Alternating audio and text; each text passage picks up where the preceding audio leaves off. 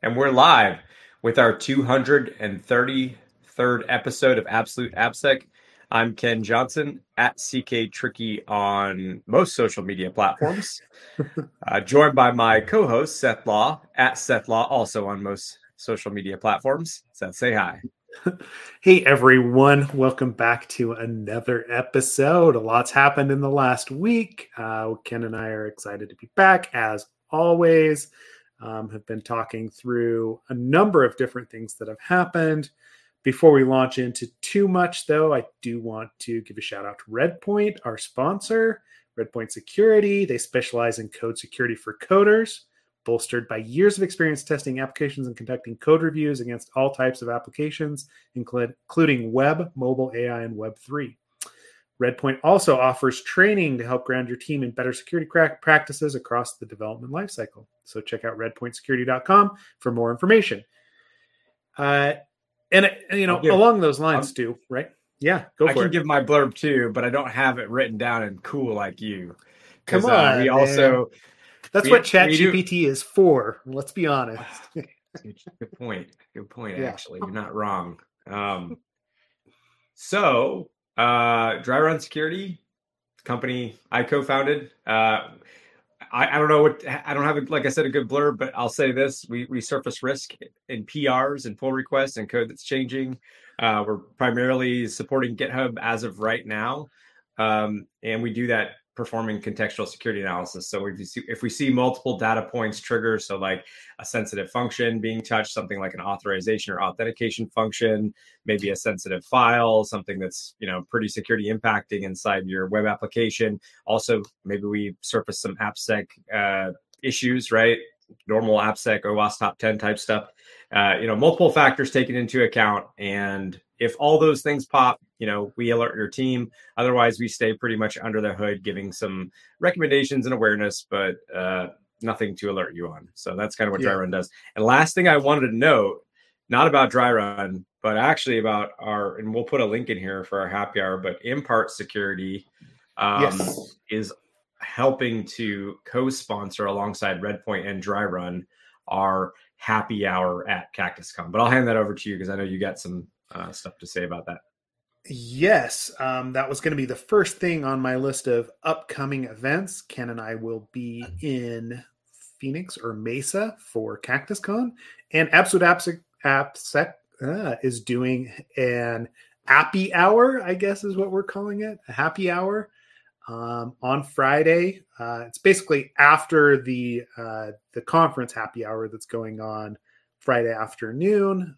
We'll be going back over to the hotel that's attached to the conference center there. And yes, Ken's dropping in the happy hour link into the different media platforms. If you're going to be in Phoenix, you don't even have to be going to CactusCon to come to the happy hour if you would like to. But if you're going to be at CactusCon, definitely sign up. Come on over. We're going to have some Crocs and Socks swag. Oh, speaking of which, I got to grab something to show you. Oh, cool! Because I haven't seen these. No. This is yeah. We don't have the giblets yet, but I did have to show you these. I will be wearing Crocs and Socks. These are actually handmade wool socks from my wife, of all things. So, nice. Cool. She's got some. So we need some sizes, Ken, so we can get you a pair of custom ones. We're actually going to have some socks to give away and maybe some Crocs as well for the happy hour. Just people that are going to be there. We're going to share some stuff out and have security discussions. Obviously, that's the whole idea, is bolster community. So excited to be there, CactusCon, and to run the happy hour. After that, we'll be at the next event will be KernelCon. We will be teaching practical secure code review at KernelCon with new LLM/AI bits included, how we're starting to utilize that in our practice, and how you can utilize it in your secure code review practice. CactusCon is a great place to actually get that. Given that it is a local conference, the cost is actually less than most of the other conferences that we're attached to. So give it a look. Other than that, right, there's more opportunities coming this year. We will be in Europe at Paris for DEF CON trainings. That one is, I believe that's a 4-day, if I remember right, Ken. That's a 4-day training that will be longer, more in depth, again, with the new AI bits. I'm interested to see how that's going to go, or I'm excited to see how that one's going to go. That'll be in April. Yeah. So beginning of April is KernelCon. End of April will be Paris DEF CON trainings. I think those are the biggest things that are coming up on my radar right now. There are other conferences. There's other trainings that we're going to be doing. But yeah, just keep an eye out, right? We'd love to see people there at all the things, right? Yes. We would love to see you all. Yes. You know what's funny? I don't even wear socks. Don't?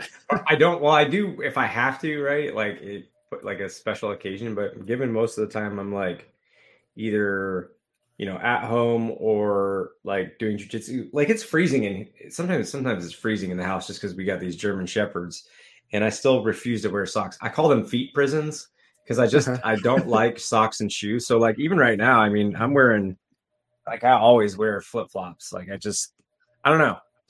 Just can't do it. I don't know. But anyways, I'm not even sure why I brought that up. But just thinking about the socks you got, I'm like, just don't even wear them most of the time.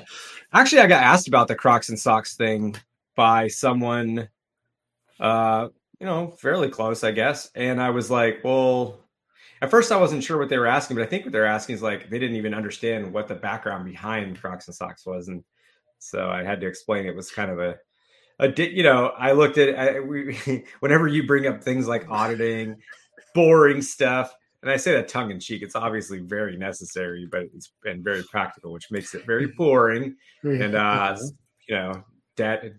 kind of like a dad responsibility.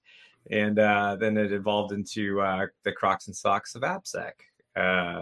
But yeah, anyways, I forget that some people just haven't heard the reason behind that. So maybe now, if you if you didn't know that, that's now you know that.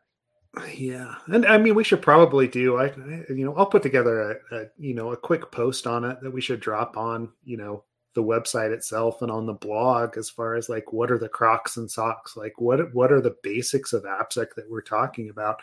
Because I mean, it really did come out of the course, right? Like we were talking, through the basics of AAA, right? Authentication, authorization, and everyone always forgets auditing because it's the boring, right? It's the basics, the Crocs and Socks of the dad topics of security, right? That the auditors are going to come in and ask you about, right? And that's really what it comes down to. It's the basics of what you should have, what you should be doing from a security perspective. So yeah. Now people know. I mean, I think it was kind of funny too, because we were getting on the conversation, or we were getting on calls with Impart and some of their marketing people, right? And we're like, "Oh, Crocs and Socks," and they're like, "What are you guys? What are you guys talking about?" You're like, so weird. Rightfully so. I'm like, yeah, yeah. So we're a niche podcast, right? Like we talk about what we want to talk about. We're not your average podcast, yeah. No, like, and their team's been awesome, Impart Security, their team's been awesome. Like I am, it's very nice to have people like in the past. So just for everybody's awareness, in the past, when we run like events, happy hours, namely, it's been kind of just like volunteer work that Seth and I did together. But in this case, now we've got some actual team of folks behind it. So it's kind of cool, like to watch. I mean, basically Seth and I were able to be pretty hands off on, getting the event planned, the event location planned and the food and the drinks and all that fun stuff. And, some input on, how things looked from a visual perspective and all that. But, it's just nice to have people to support you when you're really, really busy and you put one of these together. So, yeah, it's very cool. So thank you to Impart Security as well. Yep. Thanks to them for sure. But yeah, we will have a giveaway, right? Like we'll be doing, I mean, we've got the socks and, stickers and things, but I think we're even going to have some Crocs that we're going to bring along to, do a raffle or whatever for, right? Like we'll figure it out. Right. And of course we've always got t-shirts and other stuff. Yeah. Well, speaking of conferences. Speaking of conferences, yes. The big news this week is DEF CON was canceled and then uncanceled, right? That's always the joke that DEF CON is canceled because, we're trying to tell people not to come because there's way too many people there nowadays. But it actually, they got dropped by Caesars. And so they had to scramble, find another venue. They're going to be at the, Las Vegas Convention Center instead, same time frame. But here, let me drop that link in there because it's kind of an interesting discussion because I know there's a lot of speculation going on around why. Yeah, Hacker News and Reddit had a lot of speculation. Like the Hacker News thread from this was pretty substantial. The one that actually seems like it practically makes the most sense is that or maybe makes sense is that they are now full swing back in motion since Caesars is since the pandemic isn't a thing and people are all back in Vegas getting rooms all year round versus just certain spots of the year. So it's more cost. Well, basically what they were saying is that gamblers, like specifically people that will spend money, are coming back during the time that DEF CON would traditionally be there for the reason that most people aren't there, which is August. So now post-pandemic world, they want the gamblers back taking up those rooms. It's more cost effective from their perspective. I don't know I don't know the financials of all this, so I don't know at all if that's true. That's just some speculation. It seems like it kind of makes sense because they said a lot of hackers aren't necessarily, a lot of the people attending anyways aren't necessarily big gamblers. I don't know. I've seen some folks at the gambling tables and whatnot, but I would say, yeah, you were pretty much there for the conference. And I think after hours, you see a lot of people hanging out together. I don't see, percentage wise, ton of gamblers. So, that's the only reason I was like, oh, maybe that kind of makes sense. What do you think? We've heard the obvious ones too, where like people are, at the bomb scare and all that from last year. Yeah, always the big speculation is, oh, well, they've always had the hackers there, and so they've screwed shit up, right? I'm like, yeah, but not really, right? Like most of the community nowadays is pretty respectful. I know. Who was it? Was it Jerry that was dropped into the Slack and was talking about the financials of Caesars Entertainment, right? Right. Yeah. I imagine it has more to do with a business decision on Caesar's part than anything else. I can't imagine. I'm with you. I can't imagine that the crowd that goes to DEF CON that spends all their time at the convention center, talking to each other, doing, convention things, they don't spend as much time out on the floor gambling, and then it fills up their hotels and the spaces, right? Like I've always felt bad for the people that, they're at the link on their vacation to gamble, and all of a sudden, they've been descended on by DEF CON, right? Like it's just, it would be a weird experience, right? So I imagine that has a lot to do with it. And, I'll be honest, right? Like even getting over to that new Caesars forum, DEF CON outgrew that very quickly, right? Like we still had stuff that was going on in Flamingo, in other locations, at Caesars hotels. And it's hard to run a conference when it is so disparate. I'll tell you, from a hacker tracker's perspective, the number of events, like the number of mini conferences that are running inside and under the DEF CON umbrella is insane, right? Most conferences that we support, right? We got 2-3 tracks, maybe 4, right? Tracks plus a couple other workshops and other events that are going on. and it's very easy to import the data. Like when we start looking at DEF CON and we've got 10 different villages plus the main tracks plus of all the night events plus everything else that's going into it, the maps that are involved, trying to get people from location A to location B, it gets so complex, right? And that's been the big discussion point now, is how do we do this with a space that we've never seen before or used before? Right? Like we had Paris Bally's back in the day. We kind of figured out what the transition was, how to move people back and forth between there. Now we're going to be at the Las Vegas Convention Center. What is that going to look like? How do we get people in and out? How do we direct them once they're in the space? Because the convention center is larger than the Caesars Forum was, right? But it's not as fixed walls either, right? Like the configuration is going to be up to DEF CON. And so navigating that and actually setting it up so that people can get from one track to another or into a village and see what they want to see, because that's continually the problem with DEF CON, and the complaints that we get from attendees is that they can't actually get into events. And you and I have both been there, right? Waiting in line for a talk, try and go see who, like, I don't know, back in the day, Dan Kaminsky speak. Good luck, right? Like you have to wait for 2 hours to get in and even just get a seat. And, they do some things to alleviate that, stream it online, stream it through the conference hotels. But I think people are going to need to give the organizers a little bit of grace this year as we figure out what the new reality looks like.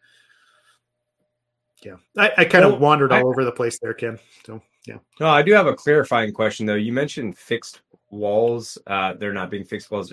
Are you literally talking about the movable sectional dividers that you use to divide off the rooms? Is that what you meant? Okay. Yeah. And so the convention centers, generally it's a huge empty space, right? And then you decide how you want to divide it up, how many people you want per room, like what the different rooms look like. It sounds like there's a couple floors of the convention center. The upper floors are like fixed, like room sizes, but the lower floor, what you would think of traditionally as a convention floor, is basically a blank slate, and you have to choose what it's going to be. So dividing that up is going to be interesting. It'll be great for things like, the opening and closing ceremonies, the larger talks, because they can't expand it. But it's a lot of moving pieces. That's all. Yes. One thing I'd throw out there for everybody is just make sure you book your, wait 2 hours and then book your travel. No, book your good luck hotel already. room. Yeah, right.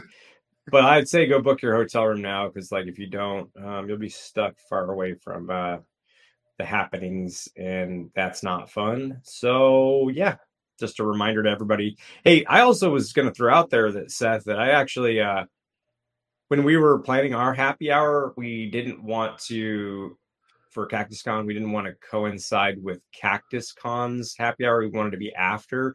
So what was cool is I couldn't find when their happy hour was happening on the website, on their website. But what I did do was I pulled up, when the marketing folks asked, I pulled up Hacker Tracker. I changed to CactusCon, and then I was able to find the happy hour. So I didn't even tell you that, but that was actually how I figured out. Yeah, that was awesome. Yeah, and maybe it's more obvious to the website, but busy trying to skim as fast as possible. Anyways, Hacker Tracker didn't fail me. So yeah, good. Nice job. That's awesome. Glad to hear it. I'll give a shout out to Drew on that, because he's the one that loads all the data nowadays. Okay, thank you, Drew. Not Seth. Yes. Screw Seth. Screw Seth. I just provide a platform. But Drew. Yeah. But Drew's awesome. Drew's the one. I'll get Drew on the podcast now. Yeah. That's awesome. We should. Drew. Drew's awesome. Yeah. So DEF CON moving. I mean, you're going to hear a lot about it, but plan ahead this year if you are going to go. Just realistically, what it's going to be, because it's going to be different, right? And we've moved locations multiple times, or DEF CON has moved locations multiple times. It's just it's always different, right? But if you're going to be out there, We will be doing training. Trainings will be at Sahara, however, right? The couple of days after the conference, as usual.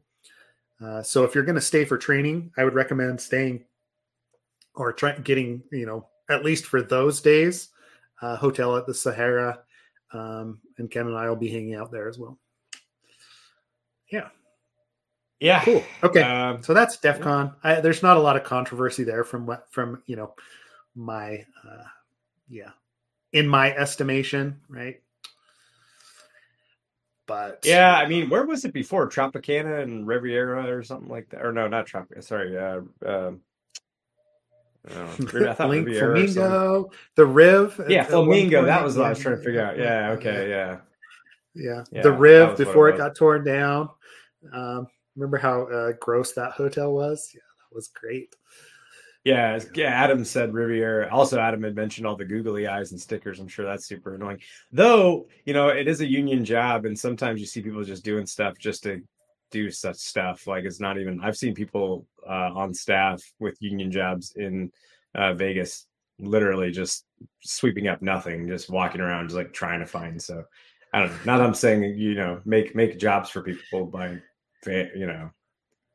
putting stickers on stuff, but at the same time, I've seen them do nothing, collecting a union job, and I'm all for it. I'm just saying, that is the reality. But the Riv was awful. That was so terrible. I mean, that was that was just a terrible hotel. Awful, very gross. Yeah, and it was there for a few years, right? Yeah. This is actually, since Adam had mentioned the union job aspect. Yeah, it's actually crazy. Like Vegas, I don't know how many people know this, but with Vegas, like most of that is it's all unions, right? And the workers there, it's. I had either a Uber driver or a taxi driver one time break it all down because they were like deep into the union at one point, and then they were older. They were retired, and they were like, you wouldn't believe, how much is dependent on the union to keep things kind of flowing around there. They're really especially from power. Especially with when it comes to the conferences, right? Like, a large conference comes in. I mean, if you've ever been to Black Hat and, got the lunch tickets for Black Hat, right? Like you sit down and all of the waiters, everybody, like everything associated with that, like that service is like union run, right? So like, Caesars contracts with whoever it is, but they have to hire union workers. It's all just like this. It's interesting how it actually functions. Because if we want like electrical outlets, if you want to make changes, electrical suppressors or whatever it might be, there's always like 3 people that have to be involved in that process, and it's very funny to me. But it does keep people employed and not getting I don't know, whatever. I'm not getting into politics of that. I don't care. But just an interesting fact, I think, more so than anything, is that most of those jobs are, almost all the jobs are union backed from my understanding. Anyways, what we have like lots of stuff to cover in terms of technical bits. I mean, we could start with.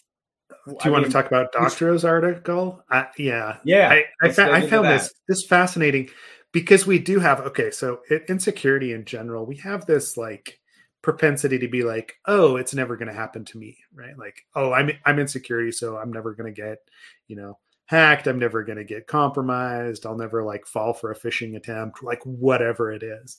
And I mean, honestly, like we had Cory was on, like he was on one of the conferences, right, that we did, like Midwinter Nights Con. He came on and gave a talk. He's super interesting.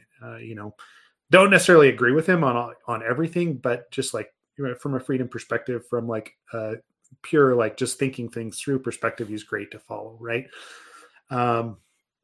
But this article that I just posted is him talking about how he actually got scammed, right? How he fell for a call, basically gave away his credit card information to the scammer, and ended up, it was like $8,000 of, charges that hit his card.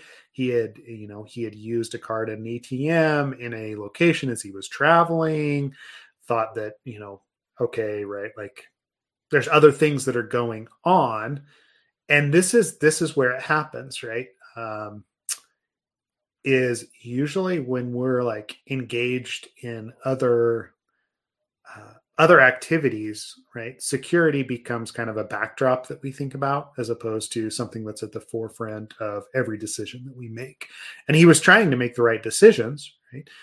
He had been called in the past for different purposes from his bank, and the call that he got, he thought was from the fraud detection team at the bank, but turned out to be the scammer themselves, right? And when you're frustrated, when you're in any of those situations, it's very easy to actually give away some of this information and not realize that you've done it until later. And that's exactly what happened to him.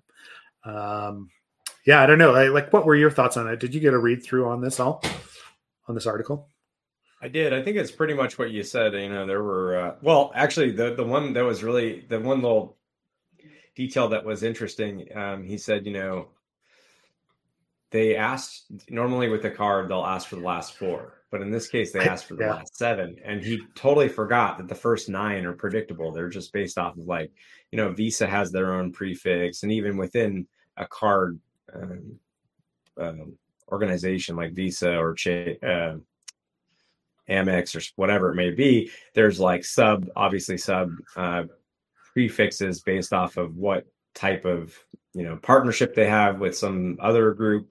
Like a good example would be like Chase and United, for instance. They've got their, you know, organizations, Chase, United stuff. Anyways, it is kind of funny because he was like, well, first leisure suit, Larry said first 6 of Visa and MasterCard are the bank, right? Exactly. Mm-hmm. These are predictable prefixes. So in any case, they asked for the last 7 instead of the last 4. He thought, well, that's weird, but not, you know, didn't think too much of it. That was kind of the big one that bit him. Yep. And they went through so they being the bank, they went through the logs, the fraud department did, and they're like, nobody ever called you from here. And that was kind of his revelation moment where he's like, oh, yeah, oops. And I also, by the way, funny title of the article, the Dunning-Kruger, what is it? Was something, Cyber Dunning-Kruger. That's funny, clever. Anyways, I could see that happening, you know, being in a rush, and you know, also because like he had mentioned, you know, that there were like a bunch of circumstances that occurred, but I mean, yeah, the whole taking the Max, whatever it is, the 737 off the fleets because of the bolt that was missing in the door of that one plane. I was actually caught, as you remember, I was caught up actually in between the weather and that going on. I was caught up in all that myself, so I understand how frustrating that day was when you were traveling on that day. So I mean, I get it. Yeah, I totally. I understand. I would say I have not contacted my bank back when I needed to because I was overly paranoid. So I don't know which one's worse. I mean, literally, like for 3 months, they're like, yeah, we're trying to get a hold of you. I was like, you guys seem like scammers. No. Like, no, legitimately, like we needed to get in contact with you. So, whoops. So anyways, you can be like me and be too paranoid about certain things. But anyways, I could see it happening. I'm glad he came out and said that it did. And I'm glad he shared that so that other people, you know. Yeah.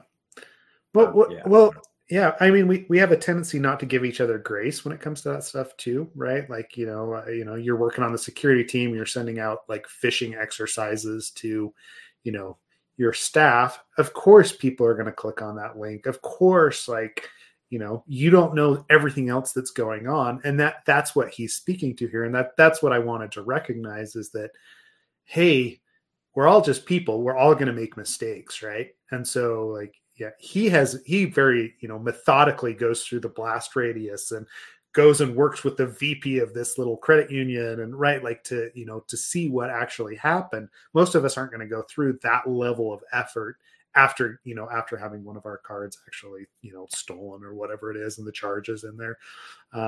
I mean, I think everyone's had that experience at this point, right? Like they've used their card somewhere, all of a sudden it's being used, and there's weird charges coming in.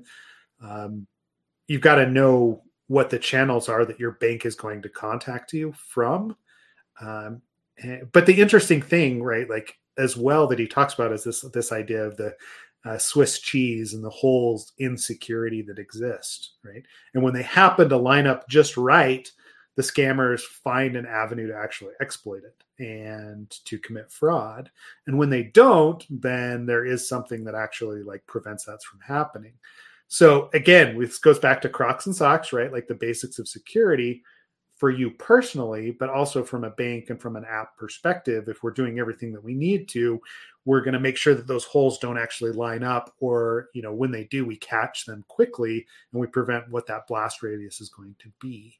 And that's one of the things, like personally, that, you know, like we should be thinking about both as developers, application security people, but as like in our daily lives is what happens when we do, you know, we do fall for the scam. What is it that you do? Right. What is your incident response? Right. Yeah. Well, and I would add, although like the simplest thing you can do, I mean, I think the people that are watching this podcast, unless you stumbled on this episode, you know this, but for everybody else who stumbles on this and listens, just call your bank directly. Mm-hmm. That's the pull best out your card. If anyone call your bank.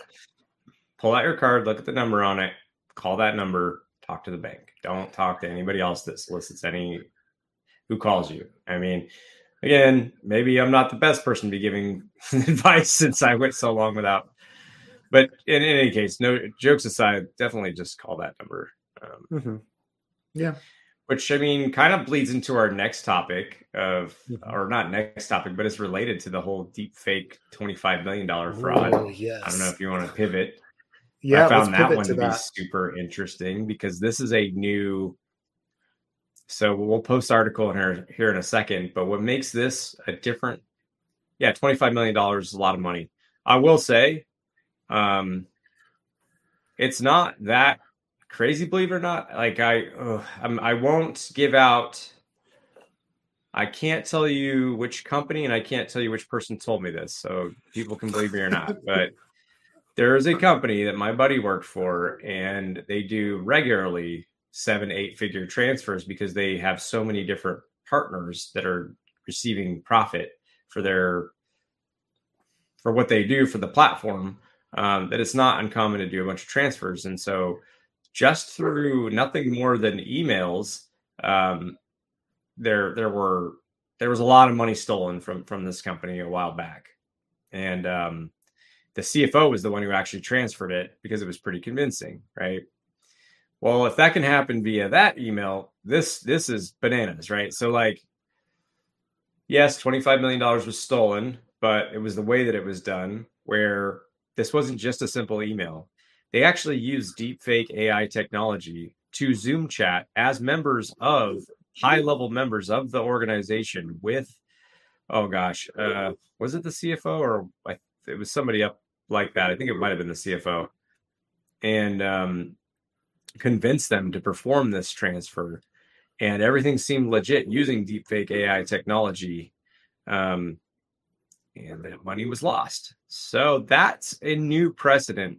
You know, I don't know if money's been stolen with deepfakes before. I mean, I would assume they probably didn't start with $25 million, but that's been, I mean, what are your thoughts on all this? Because I don't even know where to begin. Yeah, it's been coming for a while, right?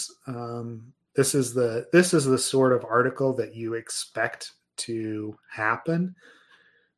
This is where we start to talk about MFA, right? An actual like real two-factor authentication, and how do you validate that someone who is who they say they are? Because, from a voice perspective, this would be pretty easy to do, right? Like, when you see it, like, I would be interested to see like what it actually looked like from a deepfake perspective, right? Like, but I guess you think about a Zoom chat, you think about like this format that we're in right here, and actually like, everything's pretty fixed, right? It's not like, transposing someone else's face on top of mine is one thing. And we actually saw some of this at DEF CON, right? There was, DEF CON deepfake. Hold on. I'm going to find the article or the presentation on it. DEF CON 31. Yeah. Look Mime CEO. Real-time video. And how to actually run it through. So let me post this because it's exactly what I believe they probably used, which is interesting. That like it was almost predicted this last year that something like this was going to happen, right? Like we have images, people post images on social media, on LinkedIn of themselves, of us here, right? Like it'd probably be pretty easy to deepfake either one of us with this technology, because there's so many shots of us actually like recording video, like our faces, our features, giving that to an AI to predict what it would look like in a different situation, especially with a fixed background. I can totally see it happening, right? Like, and then trying to call bank or pretend to do something else. It's not surprising, I guess, is where it goes, where I go to is it's not surprising. And so that's where I spin towards how do we authenticate people in a situation like this, right? Like, we're going to have to start giving tokens out, right? Like Zoom is going to have to authenticate before allowing people to join to a secure communication channel. Signal, right? Like other ways that we actually validate people before we start communicating with them, because obviously this is it's becoming untrusted, right? Oh, they have to sign in first. They have to do something else to prove identity before you're actually start to have that conversation. But, I don't know. It's so difficult to push that. Yeah. Say the keyword that you've mutually exchanged on the video. Exactly. Or the phrase, the lazy dog jumps over the log or whatever. I can't remember what it used to be or what it is. But yeah, something like that. It's your little cipher key. But you have to establish that, right? Like you're starting to talk about key exchange in verbal format, right? Like that's bizarre, right? It is, but is it wildly a terrible idea for if you're the social engineering physical security person and you're asked how can we in the short term, spending no money, maybe make sure that doesn't happen? I don't know. I mean, if you exchange that, we don't have to get into it, but yeah, because then if you, what would you do? Exchange that via email? I mean, that's the crux of the issue, right? Well, yeah. No, okay. So yeah, that's just it. You have to prove identity first, right? Through some other mechanism. And then you have to generate a phrase somehow, right? So I have, I put a word into something that I send to you that you put into your generator, and then you have to spit that word back out, right? So for that secret phrase to happen, Dry Run's going to pivot. We're going to be duo for Zoom for video chat. In-person duo. Exactly. Oh, man. Live MFA. But you can see that. We're going to go back to facsimile first. That's how we're going to exchange, because nobody's got facsimile. Well, and we'll just take an esoteric technology to exchange keys, and that'll be how we solve it through obfuscation. I don't know. Yeah. Just making shit up. But I'm wondering, from a biometric perspective too, how AI and how generative models are going, how you're going to protect against something like deepfake, right?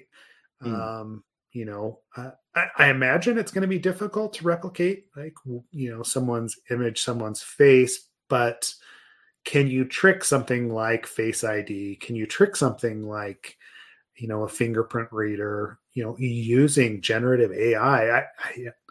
I don't know, right?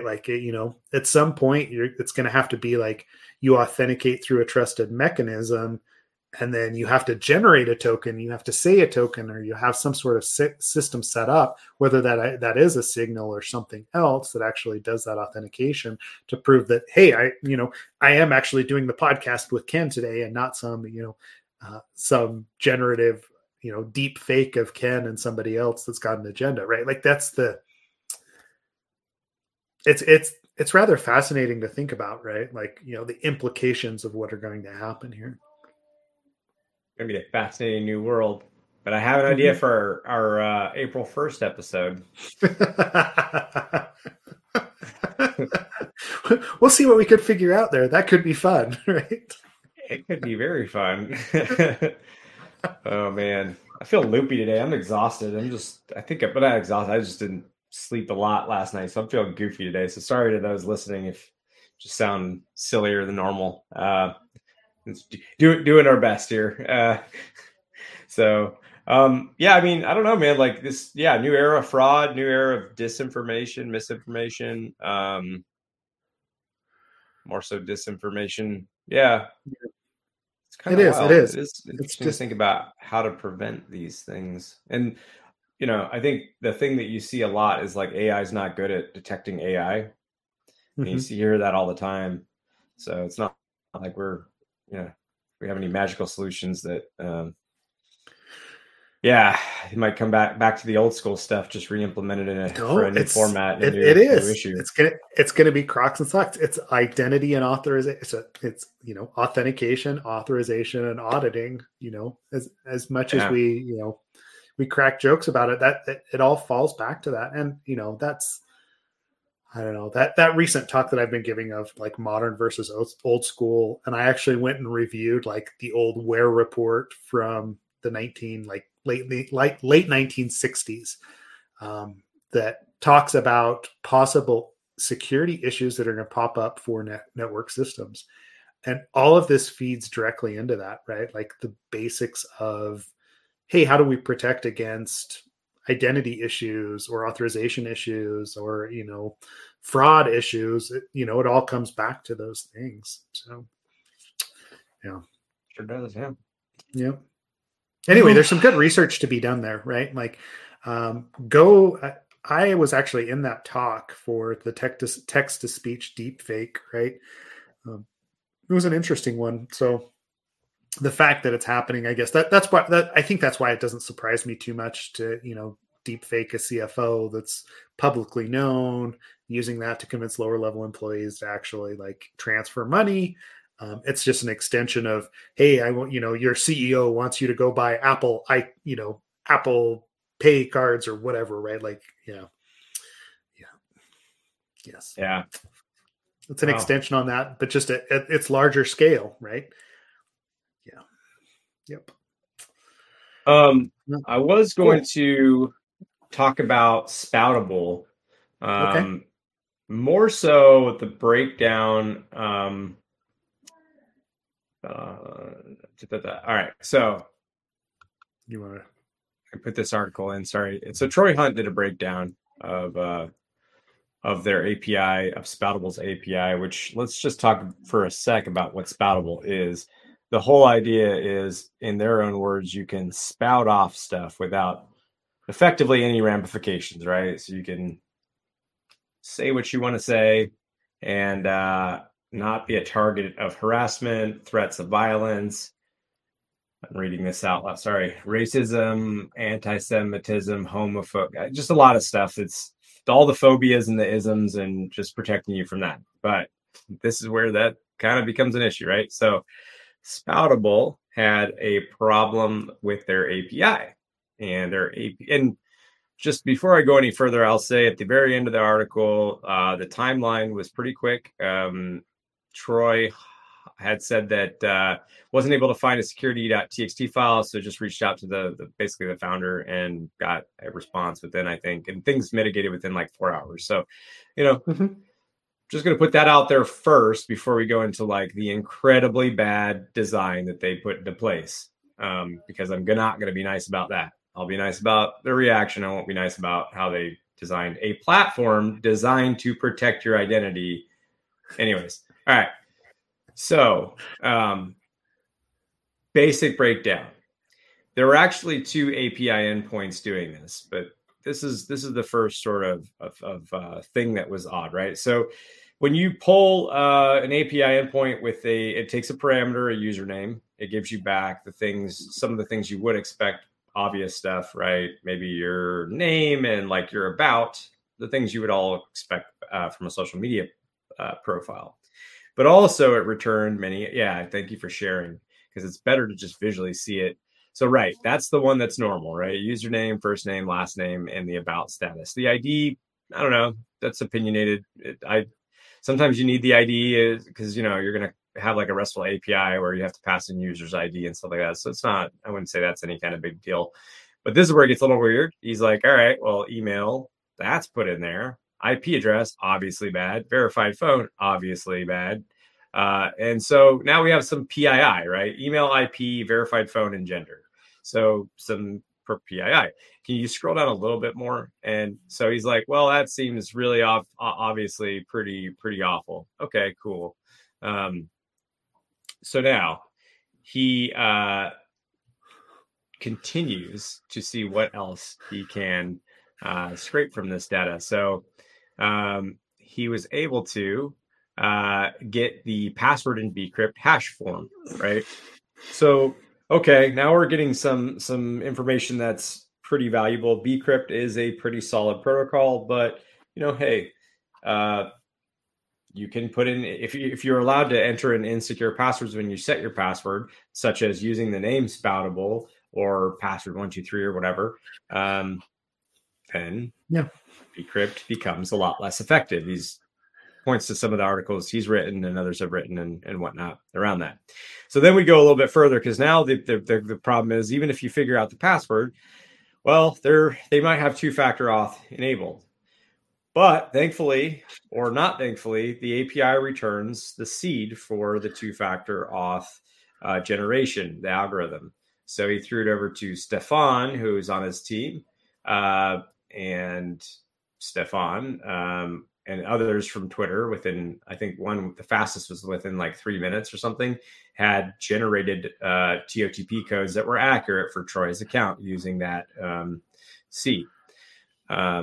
So now we've broken a password hash, grabbed the TOTP seed generator. So now we can generate TOTP. So we basically, you can break into most accounts or accounts that you have the ability to crack the password on. All right. But then it gets even more interesting, right? Now there's an EM code, EM_code. What is that for? Well, this one's used as your individual reset code for resetting your password. So all you have to do is go into to the relevant endpoint for the password reset, put in the EM code of the user you just downloaded, and boom, you can reset their password. Right. So no password cracking even needed. Things don't get much better from there. I mean, he found the same thing on another endpoint. I just want to say, Seth, before I hand it over to you, because I know you're going to have some rants about this one. This feels like a lot of the pen tests I did a long time ago. It does not feel like a lot of the pen tests I've done in recent years. And it does feel a lot like an OWASP vulnerable app. So, yes, it does. Okay, now... That being said, off to the races with Seth. That being said, I have seen similar things within the last year, both from just like a generic like API endpoint, like Troy's looking at here, especially sadly to say in the Web3 space, right? This is a common pattern that they follow. They dump the user object and don't realize that the user object has all of these different tokens associated with it. From 2FA to password to everything else, to even keys for wallets and stuff like that. So private keys. Okay, so I've seen it there, but I've also seen it in GraphQL implementations over the last, being able to ask GraphQL, hey, for this user, tell me these things, and authorizations don't limit that from happening. So it's kind of this dual pronged thing that we're seeing, that developers are disconnected between front end and back end developers, and the front end needs certain information. They retrieve it from the back end. The back end is like, oh, well, we're just, putting together this like user. We're going to send you the user object, and the front end developers just pick out the pieces that they need and make the changes as necessary. And then I would even go further than this. Like some of the other things that probably aren't as bad as this, but are still pretty bad, are the ability to actually make changes to those user objects based on post requests with things like the ID parameter or the ID that you can retrieve back out.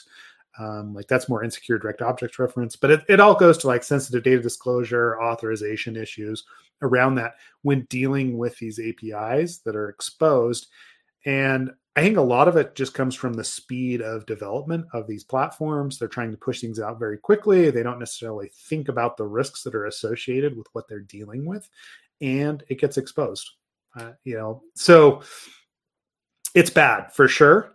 I think there was a lull there. You're right, Ken. Like we saw this sorts of data exposure, like within like even HTML pages and hidden form field parameters, 10, 15 years ago. But there's been a resurgence when it comes to the sensitive data disclosure for these different API endpoints, especially during the, early days of those endpoints actually existing. Now I don't know a lot about, what is this Spoutible, whatever it is, like how long it's actually existed and been in circulation. That would be interesting to me to see how much of this is actually like how long it's been vulnerable. Because usually this stuff pops up pretty quick. And usually somebody discovers it, especially in the Web3 space where there's so much money involved. Like you expose a secret key to actually allow money transfer, and man, that gets exploited the second that it pops up, right? Like it happens so quickly because there is money involved, and maybe that's why. I don't know, but yeah, I'd be interested to see how long it's actually existed. Yeah, I mean, I don't know. Sometimes these things last for a long time, and it just somebody happens to stumble upon it. And I don't know. It's just like, man, if your whole thing's to protect users from fear harassment, like you gotta get privacy right. Okay, you gotta get privacy right. So, it's funny though, because like you say you've seen this recently, and it does make sense now. Because like I didn't think about it, but yeah, with GraphQL specifically, because I remember,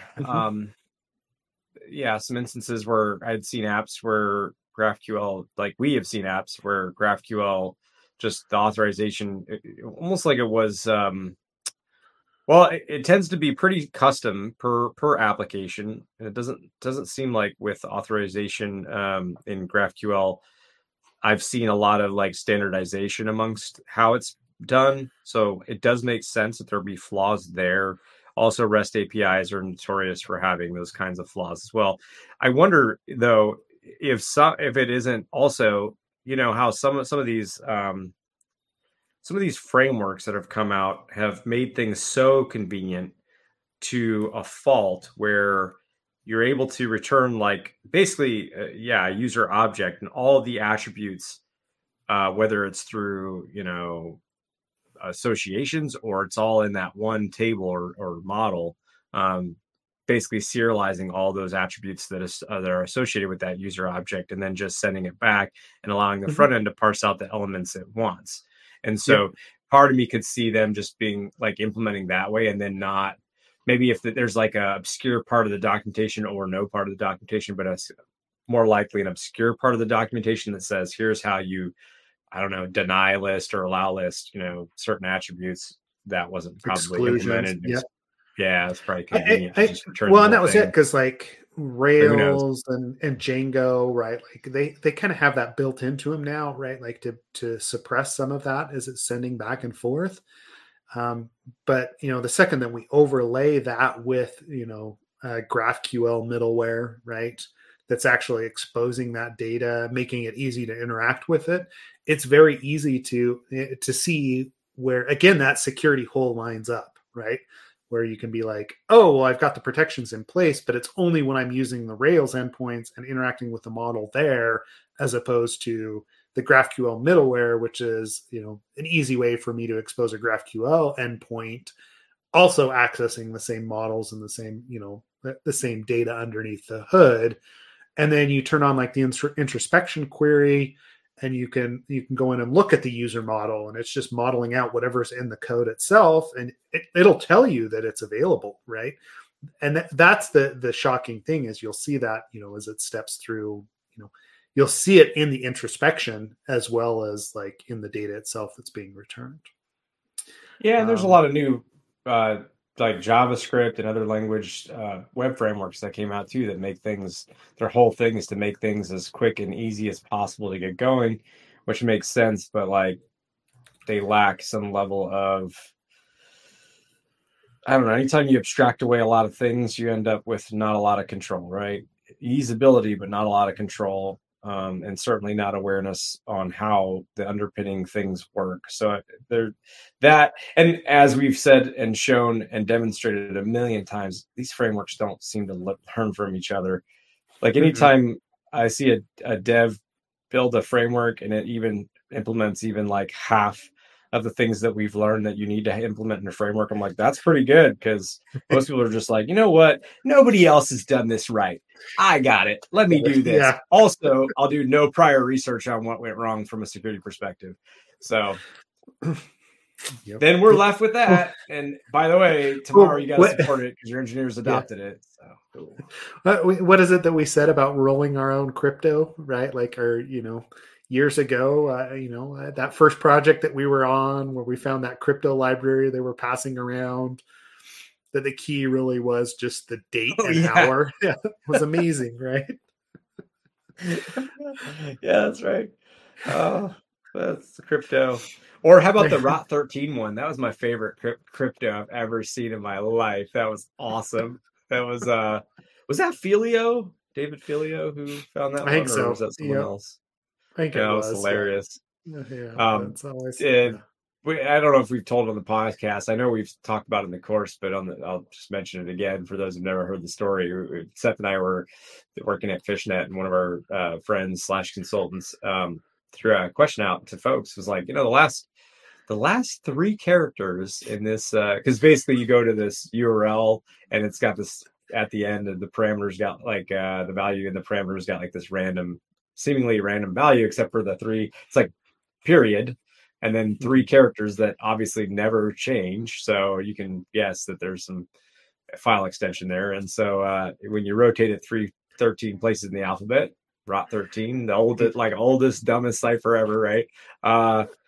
It was PDF. So now we're like, oh, this is a PDF file name. And it's got like sensitive content out the yin yang, right? And then someone wrote like a little JavaScript Rot 13 thing and generated all the file names and just downloaded them, downloaded files without necessary access that should have been required. And anyways, really funny story, because it's wild when you see stuff like that in real life.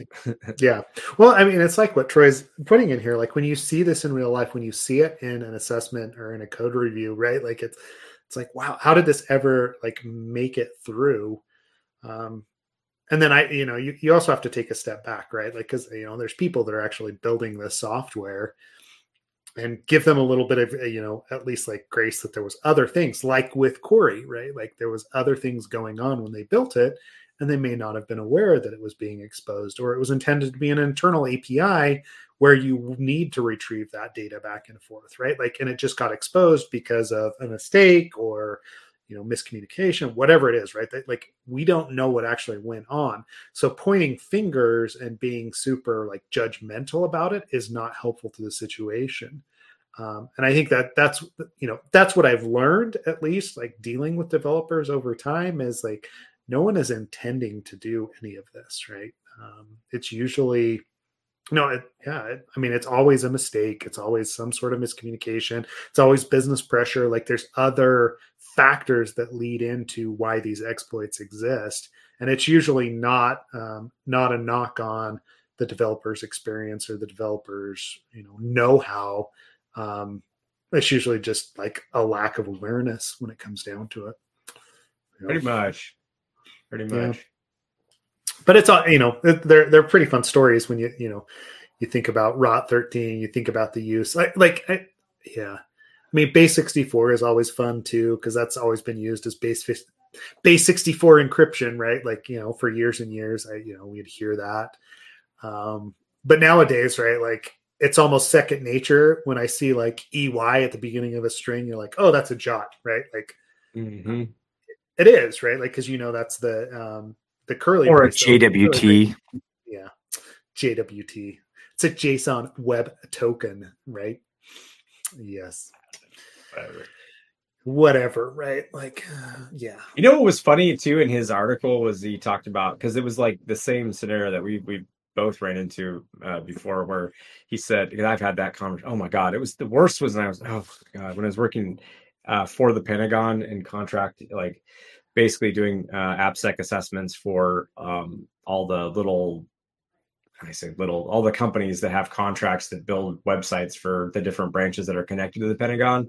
Basically, if you put a website online at the Pentagon, it needs to, on that infrastructure in any way, it's got to go through an assessment, which is a whole other set of stories for a different time. But one of the ones I would come across, because this is pretty early days of using an intercepting proxy. So Troy had mentioned that, he told some developers like that he could do the same kind of thing that he's talking about in the article with Fiddler.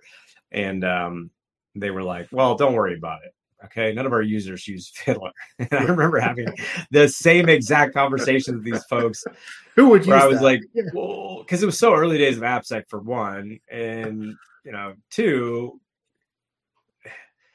proxies were pretty new, but three, and this is the not nicest one to say, but it is the reality. So you can take it for what it's worth. These are companies trying to undercut and outbid every other company. Do you think they're hiring the best developers in the world? I'm sorry if I offend anybody with this, but the answer is usually not.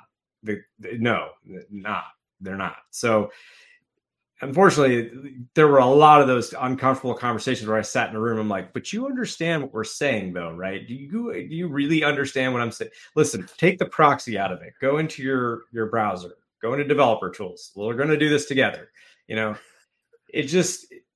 It was so tough. I mean, thankfully, those days have been long behind me, but that's still, I'm sure, the case for a lot of people out there dealing with conversations like that.